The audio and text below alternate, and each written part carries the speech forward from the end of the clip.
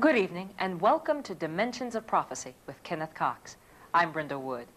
The prophecy recorded in the last two verses of the last book of the Old Testament says, "Behold, I will send you Elijah the prophet before the coming of the great and dreadful day of the Lord." When is Elijah coming back? That's one of the things you'll learn tonight in Pastor Cox's presentation, The Coming of Elijah. Why did God say this prophet would come back just before Jesus returned? What is his purpose? What is he to accomplish? One of the most important subjects for men and women today who are preparing for the coming of Jesus is the subject, the coming of Elijah. Let's go directly to the crusade now, where we'll join Pastor Kenneth Cox and his Dimensions of Prophecy team. The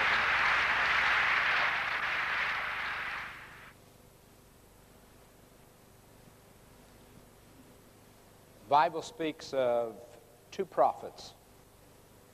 It speaks of a prophet by the name of Elijah. And it says that Elijah went to a man by the name of Elisha and placed his hands upon Elisha and told him he was to be the next prophet of Israel. It says that these two men, Elijah and Elisha, went up to the city of Gilgal. And there in the city of Gilgal, they began what was known as the School of the Prophets. They began to teach the young men. They began to train them to be leaders in Israel and to be directors and teachers and ministers and all the leadership of Israel. They began to train these young men to fulfill that. And after they had worked there in Gilgal for quite some time, Elijah turned to Elisha and he said, "The Lord has told me to go down to Bethel and begin a school of the prophets there." He said, "You stay here, train the young men here in Gilgal." And Elisha said, "As the Lord liveth, I will not leave thee nor forsake thee." And so the scripture says that the two of them made their way down to Bethel, and there at Bethel they began another school of the prophets. After that school of the prophets was going well, Elijah turned to Elisha and he said, "The Lord has told me to go down to Jericho and begin a school of the prophets there." He said, "You stay here. Teach the young men here at Bethel." And Elisha said, "As the Lord liveth, I will not leave thee nor forsake thee." And the two of them made their way down to Jericho, and they began another school of the prophets there. And when they had the school of the prophets going well again, Elijah turned to Elisha and he said, "The Lord has told me to go over on the other side of the Jordan River." He said, "You stay here. Work with the young men here." And Elisha said, "As the Lord liveth, I will not leave thee nor forsake thee." And the two of them made their way, and they came to the Jordan River, and Elijah took off the camel hair mantle that he wore that represented his office as a prophet. And he rolled up that camel hair mantle, and he drew back and he struck the Jordan River with it. And it says that the Jordan River rolled back, and those two men walked across on dry ground. When they got on the other side, Elijah turned to Elisha and he said, "What would you ask of me?" And Elisha thought a little bit and he said, "I would ask for a double portion of your spirit." And Elijah said, "What you've asked is a hard thing. But if you see me when I'm taken, God will give you a double portion of my spirit." And the scripture says that as those two men walked along, then it happened, as they continued on and talked, that suddenly a chariot of fire appeared with horses of fire, separated the two of them, and Elijah went up by a whirlwind into heaven. It says that as those two men are walking along there, all of a sudden down through the corridors of heaven come horses of fire and a chariot of fire, and it drives right in between Elijah and Elisha. And as Elisha stands there, he sees Elijah being taken by that fiery chariot into heaven. When you come down to the last two verses of the Old Testament, it reads this way: send you Elijah the prophet before the coming of the great and dreadful day of the Lord. And he will turn the hearts of the fathers to the children and the hearts of the children to their fathers, lest I come and strike the earth with a curse. When is Elijah coming back? Why did God single out this man and say he was coming back? What was there about his ministry? What is there about his message that makes him special, that Jesus said, or God said, that he would come back right before the end of time? You'll find that people have looked for Elijah for years, for centuries, in fact. The disciples of Jesus talked to Christ about it. They said this to him. And his disciples asked him, saying, why then do the scribes say that Elijah must come first? They came to Jesus and they said, why do the scribes go on around saying that Elijah's got to come first? And Jesus answered and said to them, Elijah truly is coming first and will restore all things. Said, yes, he's going to come back. What they're saying is right. And when Jesus hung there on the cross, and he cried out those words, Elam, Elam, lama sabachthani, it says that those people that stood around the cross, some of those who stood there when they heard that said, this man is calling for Elijah. Oh, they've looked for Elijah to come back. The Jews to this day look for Elijah. In fact, when they celebrate Yom Kippur, that night when they set the table for the evening meal, they have the table set with a place for Elijah. They put a plate there and silverware and all. And while they're eating the evening meal, they send a young child to the door to see if Elijah's there, looking for Elijah to come back. What was there that was special about him? What about him? What does the Scripture have to say? Follow me carefully, because it tells us some interesting things about him in the book of James. It says Elijah was a man with a nature like ours. Boy, that ought to encourage some of you.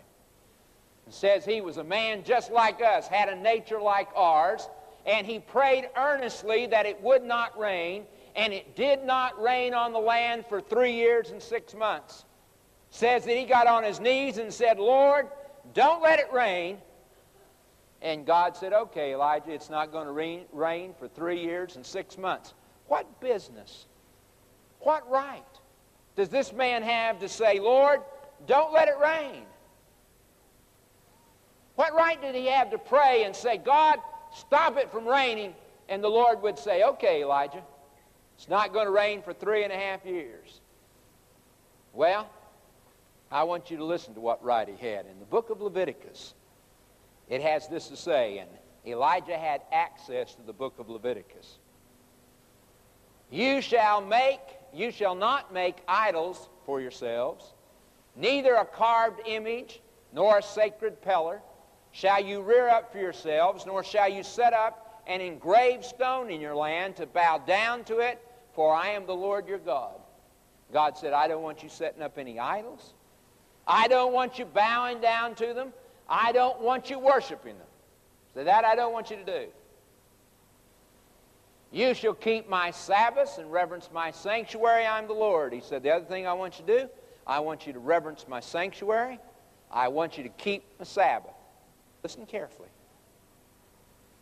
If you walk in my statutes and keep my commandments and perform them. Now listen what he said. He said, don't set up any images. Don't bow down to them. Don't worship them. Reverence my sanctuary. Keep the Sabbath. Keep my commandments. Listen. Then will I give you what? Rain in its season. He said, if you do that, then I'll give you rain in its season. The land shall yield its produce. The trees of the field shall yield their fruit. He said, if you'll do that, then I'll give you rain. Would you like to see what they were doing? This is what they were doing in the days of Elijah. So they left all the commandments of the Lord their God made for themselves a molten image and 2 calves, made a wooden image, and worshipped all the host of heaven and served Baal. Everything that God said don't do, they did. And they were doing it, and Elijah said, Lord, don't let it rain. Stop it. The Lord said, okay, Elijah, it won't rain for how long? 3.5 years. I want you to remember that, 3.5 years, because before we're through tonight, that 3.5 years is going to become very, very important. So you need to look at that very carefully. It didn't rain for 3.5 years. You see, in the days of Elijah, there was a king in Israel by the name of Ahab. Now, Ahab, the son of Omri, did evil in the sight of the Lord more than all who were before him. And boy, I can tell you, that covers a lot of ground.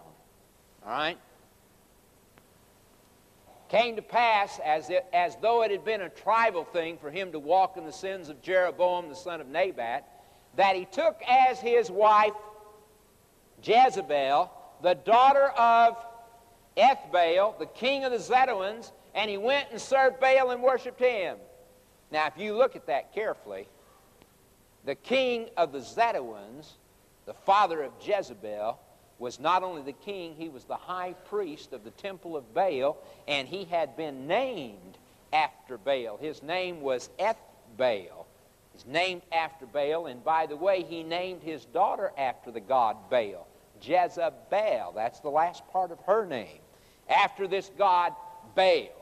All right, when Ethbaal and Jezebel got through with Ahab, he forsook the Lord. Then he set up an altar for Baal in the temple of Baal, which he had built in Samaria. And Ahab made a wooden image, and Ahab did more to provoke the Lord God of Israel to anger than all the kings of Israel who were before him. I mean, he did everything that God said don't do, Ahab did, and God said, Elijah, you go tell Ahab and Jezebel if they don't repent, it won't rain 1 drop for 3.5 years. And Elijah walked into the court, and he said, if you don't change your ways, if you don't repent, it's not going to rain. And Ahab said, get that crazy old man out of here. And they tossed him out of the court. And God said, okay, Elijah, I have a special place just for you. And God put him out there by the creek, and he sent the ravens to feed him, and everything went along rosy. For 6 months it didn't rain. And Ahab said, has anybody seen that old man anywhere? Nobody had seen him. Year passed. No Elijah. No rain. Now, Israel is in trouble. The creeks are drying up. Springs are going dry. Ahab is sent out across the whole land looking for Ahab, wanting to know, looking for Elijah, saying, where's Elijah? But he can't be found. 2 years pass. The grass is not getting green. The trees aren't leaving out. And he sent out a patrol throughout all the land, and he sent out a proclamation asking if anybody's seen Elijah. He has even sent word to the nations around Israel saying, if any of you are hiding Elijah, we'll go to war with you. 3 years has passed. Israel is becoming a desert.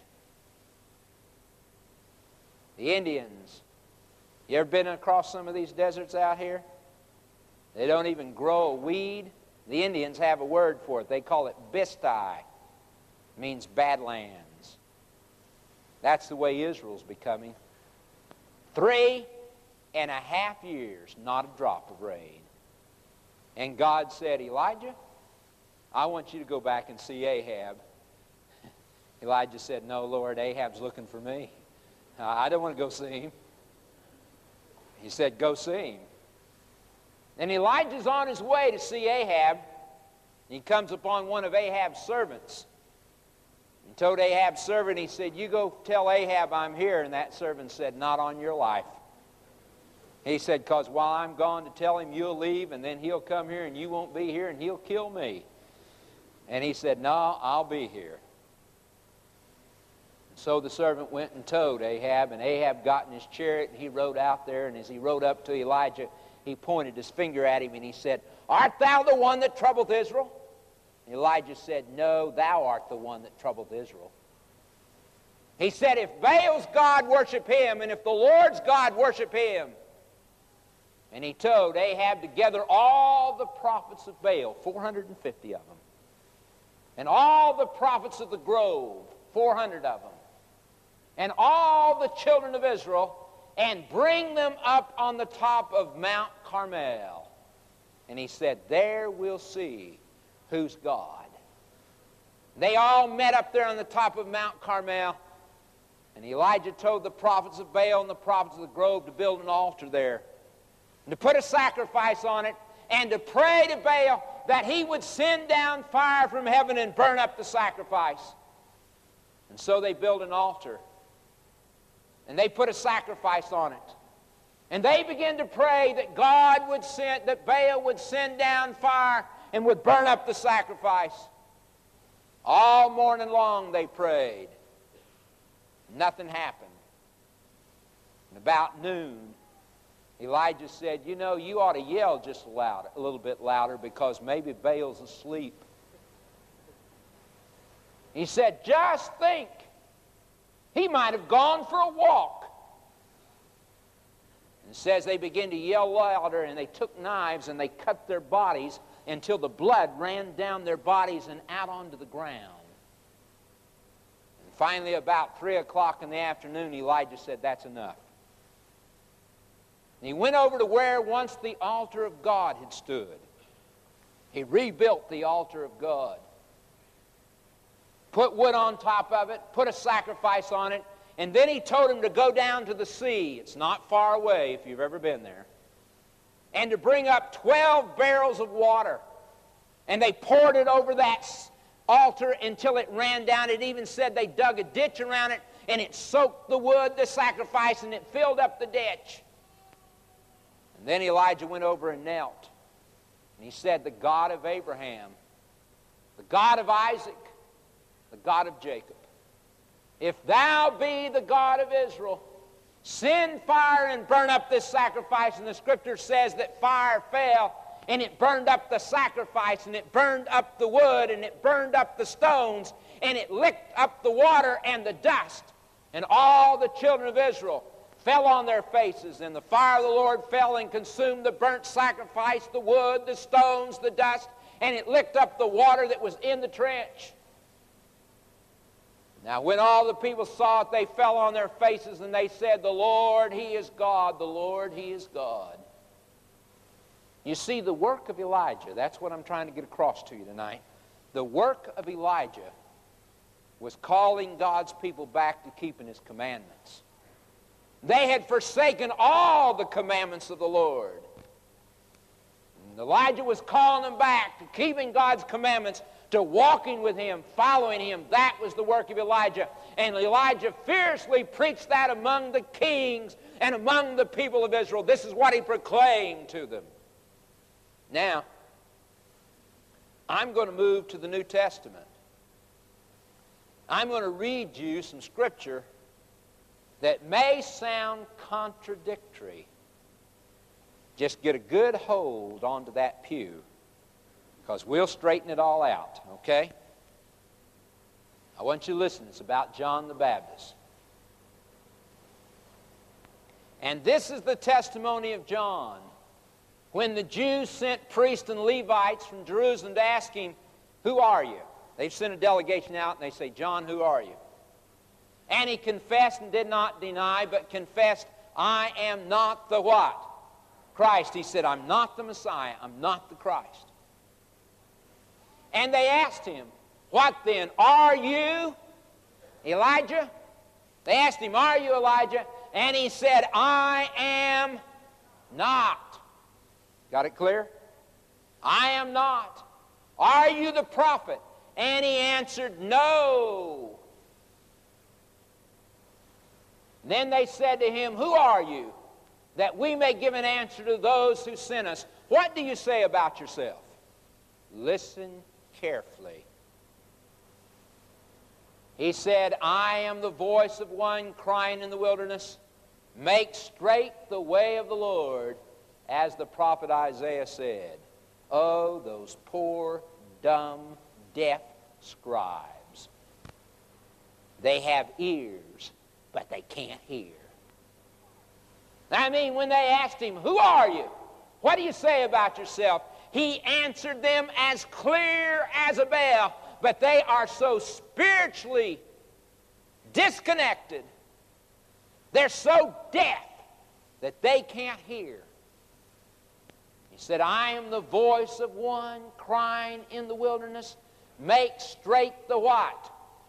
The way." I want you to remember that word for me, this word way. I've asked you to remember two things. I've asked you to remember how long it didn't rain. 3.5 years, and I want you to remember that word way. Before we're through, you're going to see some things. Said, "I am the voice of one crying in the wilderness, make straight the way of the Lord."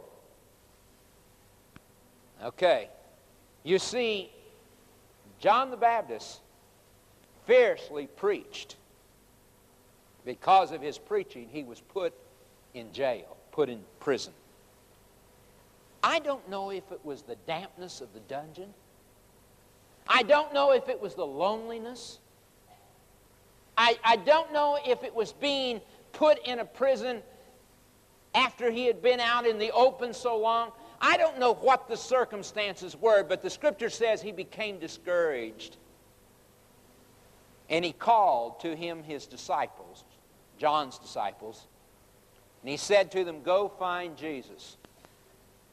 And when you have found him, ask him if he's the one that was to come, if he's the Messiah."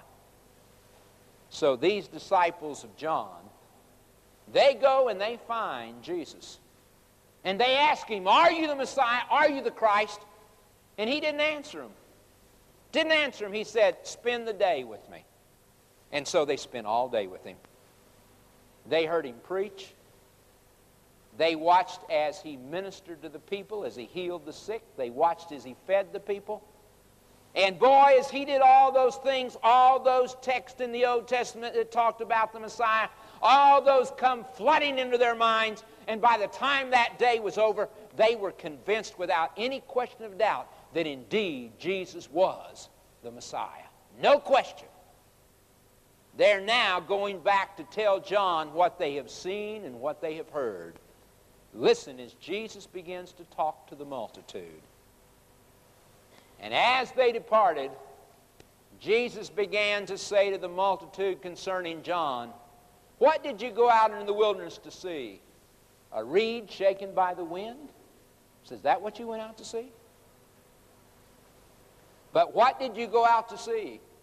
A man clothed in soft garments? Indeed, those who wear soft clothing are in kings' houses. But what did you go out to see? A prophet? Yes, I say to you, and more than a prophet." Listen carefully. "And if you're willing to receive it, he is Elijah who is to come." Oh. They said, "John, are you Elijah?" And he said, "I am not." And Jesus said, "This is Elijah that was to come." How do you make sense out of that? I'll tell you how you make sense out of it. You see, when they asked John, "Are you Elijah?" he said, "I am not." Meaning that he was not Elijah in flesh and blood. Said, "No, I'm not Elijah." But when they said, "Who are you?" oh, he gave them an answer that meant that he was to do the same work that Elijah of old had done. They should have put it together. They just didn't read the Scripture. They didn't study enough. They didn't have enough spiritual discernment to know what the Word of God said. They should have remembered when he was born. Because this is what it says. Luke 1:17, Zechariah, John's father, the angel, had said this to his dad. He will go before him in the spirit and the what? Power of Elijah. He said, I'm not Elijah in flesh and blood. But he said, I am to do the work that Elijah did. He's to go before him in the spirit and the power of Elijah, turn the heart of the fathers to the children, and the disobedient to the wisdom of the just, to make ready a people prepared for the Lord. That was what he was to do. And that he did. I mean, he went out and he preached the Word of God fiercely to those people. Do you know what the problem was in John's day? Oh, the Jewish people had not forsaken the commandments of God like their forefathers. Like in Ahab's day, they had forsaken the commandments. Not in John's day. John's day, they had just made them crooked. That's all. Like they do today. They've made them crooked today. They haven't forsaken them. They just make them crooked. For instance, when I go over into Israel, and you go up on the Temple Mount, here's a big sign that says, no smoking on the Sabbath. That's what I'm talking about. That kind of stuff. In John's day, you know, if your parents were a burden to you, you know, you just didn't want to take care of them. Well, you could figure out about how much money it was going to cost you, and you could go down to the temple and give that money to the priest and say the word Corban, and that meant you were no longer responsible for your parents. Marvelous. They had taken the commandments of God and made them as crooked as they could be. And John said, listen, I'm coming to make them straight. And that's what he preached. I mean, he told when the Pharisees came down the Jordan River and they said, John, we want to be baptized of you. He said, you bunch of vipers, you work the works of repentance, then I'll baptize you. In fact, he marched into Herod's court. And he pointed his finger at Herod, and he said, Herod, you're living with your brother Philip's wife. Scared Herod to death. But it didn't scare Herodes. In fact, the first opportunity she had, she got Herod to arrest John and put him in prison. That's what he's doing in prison. So he arrested him and put him in prison. And then one day Herod decided to have a great big party, invited all of his governors, and they're all about half drunk. And Herodes gets her 17-year-old daughter Salome to dance for them. And when she's finished dancing, Herod calls her over and says, ask anything you want to of me, up to half of my kingdom, and I'll give it to you. And the young girl, not knowing what to ask for, went to her mother and said, what should we ask for? And she said, tell him to cut John the Baptist's head off and bring it to us on a silver platter. And so they cut John's head off. Brought it to him on a silver platter. John the Baptist, his work was to prepare the way of Christ. And he did that by calling the people back to keeping God's commandments.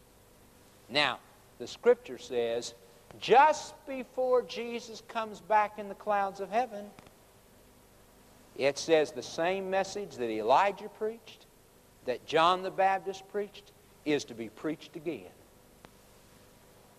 That's what it's saying. Oh, Elijah's not coming back in flesh and blood. No more than in the days of John the Baptist. But the same message that he preached is to be preached again. Now follow me carefully. I told you to remember some things, and we're going to put them down now. Listen carefully.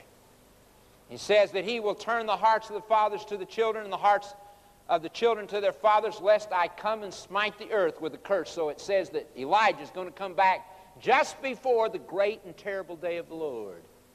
Now we found out that when they asked John who he was, he said, I am the voice of one crying in the wilderness, make straight the way of the Lord, as the prophet Isaiah said. If you want to have an interesting study, go home and get your Bible and get a Bible concordance. You know what a Bible concordance is? Huh? Get you a good Bible concordance and look up this word, way. And oh, what you will find as you begin to look at God's Word. Have you ever considered that simple little word, way? Have you ever noticed what Jesus said? When Jesus said to him, I am the what? The way, the truth, and the life. No one comes to the Father except me. What's he talking about when he says, I'm the way? What did he mean when John said, I'm the voice of one crying in the wilderness, make straight the way? What's he talking about? Have you ever read in the book of Acts where it talked about the Christian people and it says they were the people of the way? Have you ever read that? What did it mean when it says they're the people of the way? What does that word, way, mean? Let me give you some other text. Jeremiah, listen.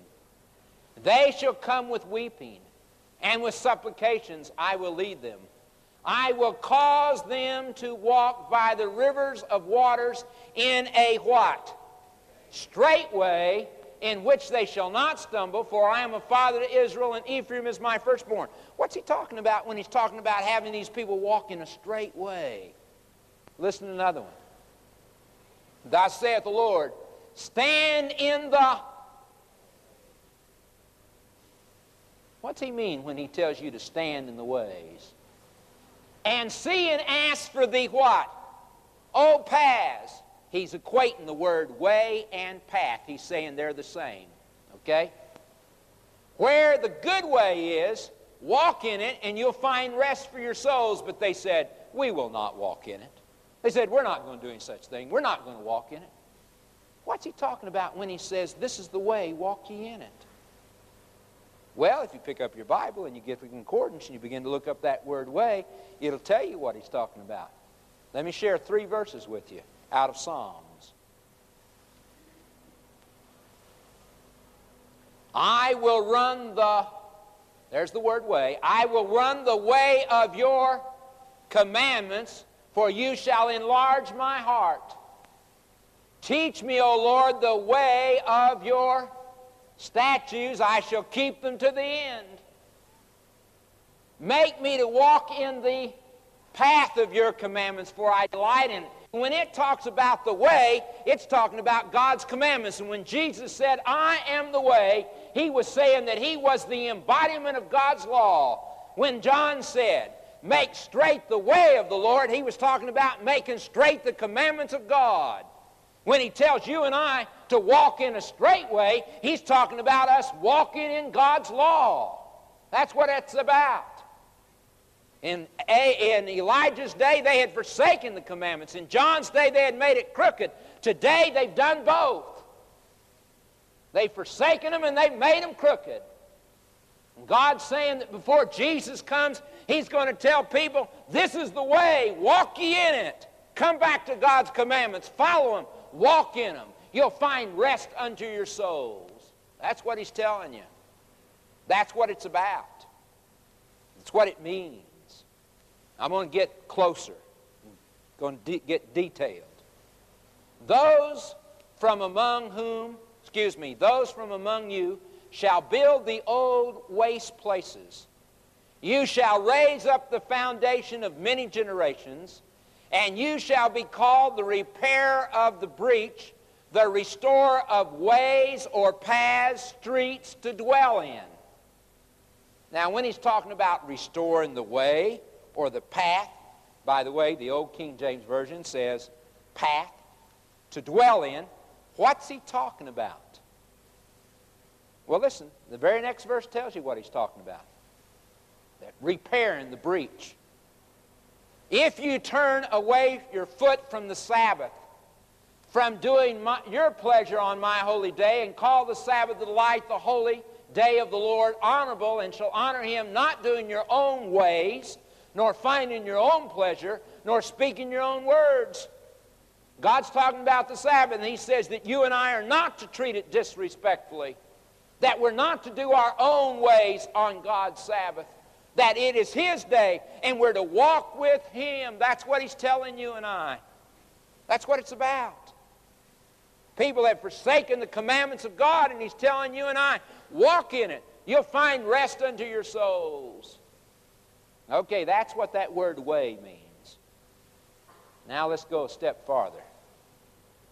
We're going to go to the book of Revelation. Revelation, the 2nd chapter, in verse 20, it says, "Nevertheless, I have a few things against you, because you allow that woman," who? "Jezebel, who calls herself a prophetess, to teach and beguile my servants to commit sexual immorality and to eat things sacrificed to idols." Now, that can't be talking about Jezebel in flesh and blood, can it? Huh?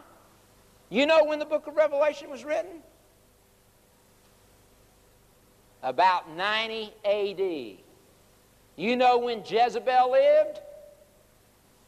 700-800 B.C.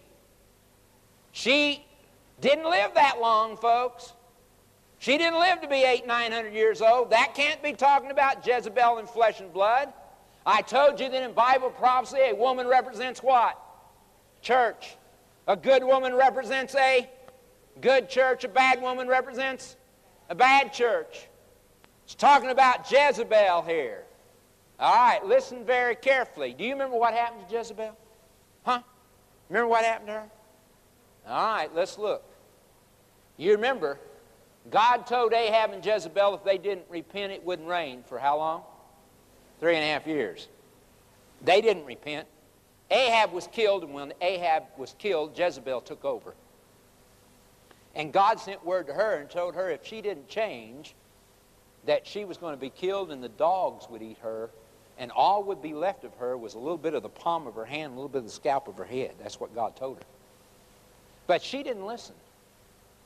And so one day this fellow by the name of Jehu come driving his chariot into the palace grounds, and she was sitting in the window painting her face, the scripture says. And he stopped his chariot and told the servants, "Throw her out." And they threw her out the window, and then he ran over her with his chariot. Now, I've never understood the next verse. Never have. It says after he had killed her, he went in and ate supper, and I don't understand that. But anyhow, it says he ran over with his chariot, and after he had eaten, he told the servants to go bury her, and they went out to bury her, and it says the dogs had eaten all of her, except a little bit of the palm of her hand, a little bit of the scalp of her head. So that's not talking about Jezebel in flesh and blood. All right, let's see what it does say. "I gave her time to repent of her sexual immorality, and she did not repent." How long did he give her to repent? Come on. 3.5 years. Now, if this is talking about a church, and it is, and if it's talking about committing sexual immorality, it can't be talking about sexual immorality in the sense of the carnal nature. What's it talking about? How do I commit adultery spiritually? I commit it by adulterating this book, by teaching things that are not in here, by leading people contrary to what God says. That is spiritual adultery, and it says that that woman would do that she would lead people contrary to what the book said. It's exactly what it says. And that's what she did. All right. In Revelation, the 17th chapter, you have a woman riding on a scarlet-colored beast, full of the abominations. That's this woman. God gave her 3.5 years to repent. I told you that in Bible prophecy, a day represents how much? 1 year. In Bible prophecy, we've got 3.5 years. If I multiply 3.5 times 360, it gives me what? 1,260. Have you seen that before? Okay, God gave her 3.5 years to repent. He gave her, if you please, from 538 A.D. to 1798. Now, just let me get something real clear. The Catholic Church was God's church. It was the first church. It was the apple of his eye. He loved her. She would not repent. He gave her 3.5 prophetic years to repent, and she repented not. And when 1798 came, that ended it. And from that point on, from this point on, you have the Elijah message that is being preached today in preparation for people to prepare for the coming of the Lord.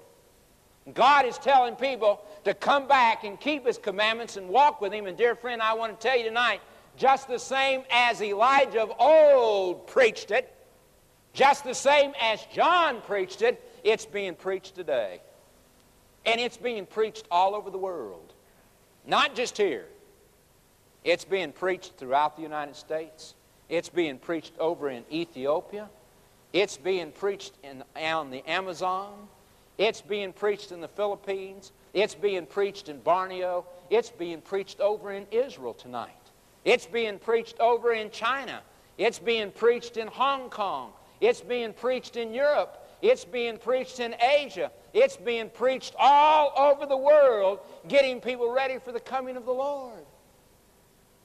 That's what I'm talking about. That message is being preached, telling men and women that Jesus is coming back. I don't know how many of you have ever read the book, or maybe you saw the motion picture, or maybe you saw it on television. But a story called The Mutiny on the Bounty. If you've ever read any of that or seen it, you remember there was an old sea captain by the name of Captain Bligh. That old sea captain was a fantastic sailor.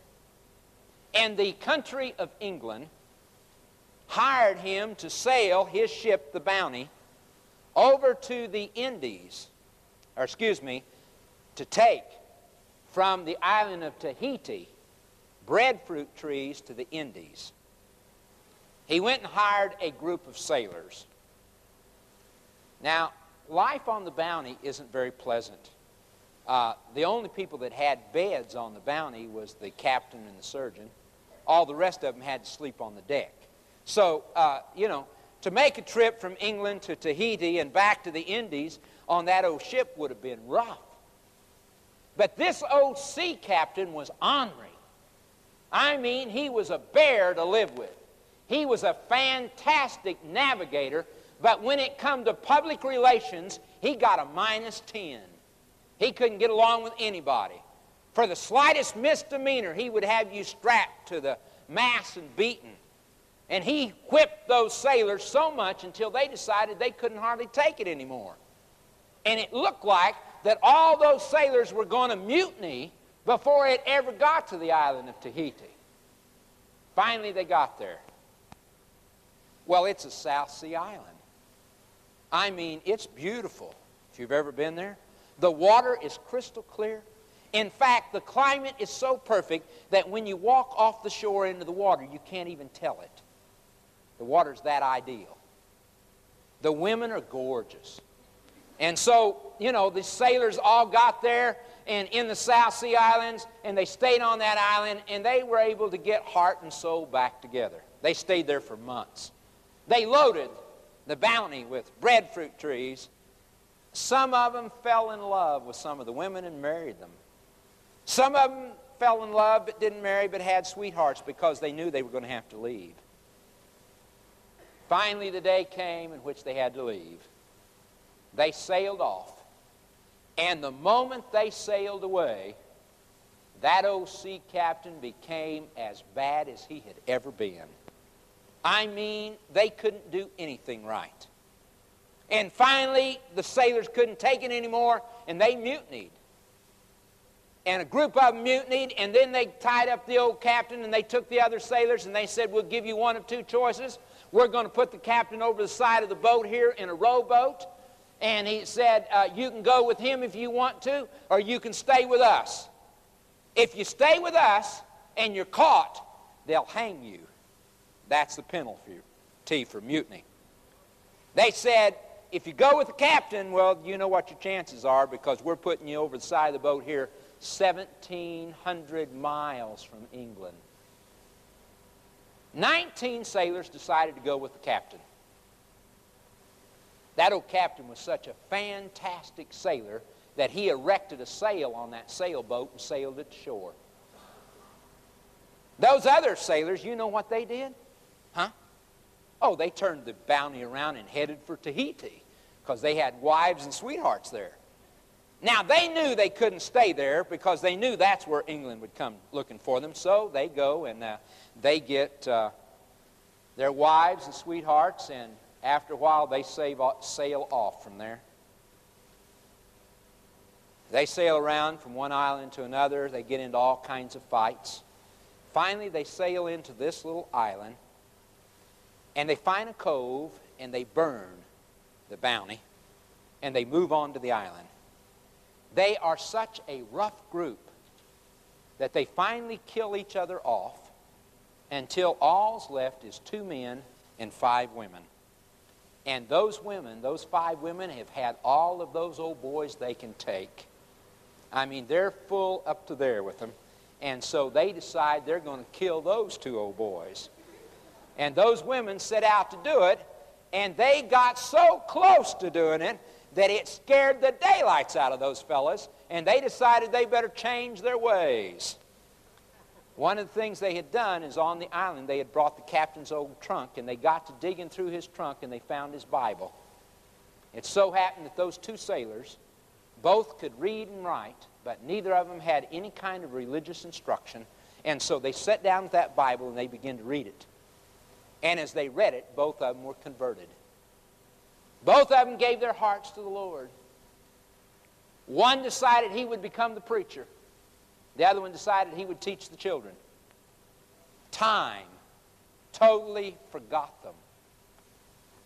Years and years passed. And one day an English vessel was sailing from England to the United States. And the captain was charting on a map uncharted islands, and they came upon this little island that he called Pitcairn. And he sent some sailors onto the island to see if anybody lived there. And these sailors got on that island, and they expected to find natives there, like they had found on other islands, headhunters, cannibals, running around naked, sleeping with the pigs, chewing betel nut. And they crawled up the sands of the bar and looked, and lo and behold, they looked right into a village. But the village was clean. The people were clothed. And as they listened, to their surprise, they spoke English. And they went down there and they began to talk to them. And while they're talking to them, the bell in the church began to toll. And people began to come from all over the island. And these sailors couldn't believe what they were seeing. And they went back and they told the captain. And they sailed on to the United States. And they told the story, and it went across the United States on the United Press. Associated Press wrote it all over the country. And they talked how these sailors had found these people. And the strange thing about it is they worshiped on Saturday. You see, dear friend, if you didn't have any religious education, and you could read and write, and you picked up that Bible and began to read it, the only day it'll ever teach you is the Sabbath. It won't teach you any other day. In fact, when they sailed over there, they found the people on that Pitcairn Island believed exactly the same thing that you've been hearing here for 3 weeks. You see, God is getting people ready for His coming. He's saying, this is the way, walk ye in it. He's calling men and women to give their hearts to Jesus Christ. Let us pray. Heavenly Father, tonight, we're so thankful for Jesus. So thankful that you're calling us to walk in a way in which we can find rest for our souls. Bless each one here. And tonight, while our heads are bowed, our eyes are closed, I'm going to ask those here tonight who would like to reach out in faith and accept Jesus Christ as your personal Savior.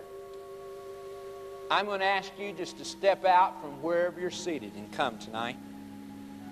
Also, there's some of you here that have accepted Christ, but you need to follow your Lord in baptism. I'm going to ask you also just to step out and come. There's some of you that have accepted Christ. You've been baptized by immersion. But you need to keep the Sabbath. You need to walk in a straight way. You need to step out and make some decisions in preparation for the coming of the Lord. I'm going to ask you also to come. Simply as we pray, going to ask you just to step out, make your way tonight. Heavenly Father, oh, we thank you for your marvelous grace. Thankful for the Holy Spirit that speaks to men and women. Thankful for the opportunity that all of us have of reaching out in faith and accepting Thee and having our sins forgiven. That we can move ahead and be baptized and know that all of our sins have been washed away. Oh Lord, may we just reach out, take hold of your hand and walk in the good way. Follow Thy commandments. Walk with Thee all the way into the kingdom.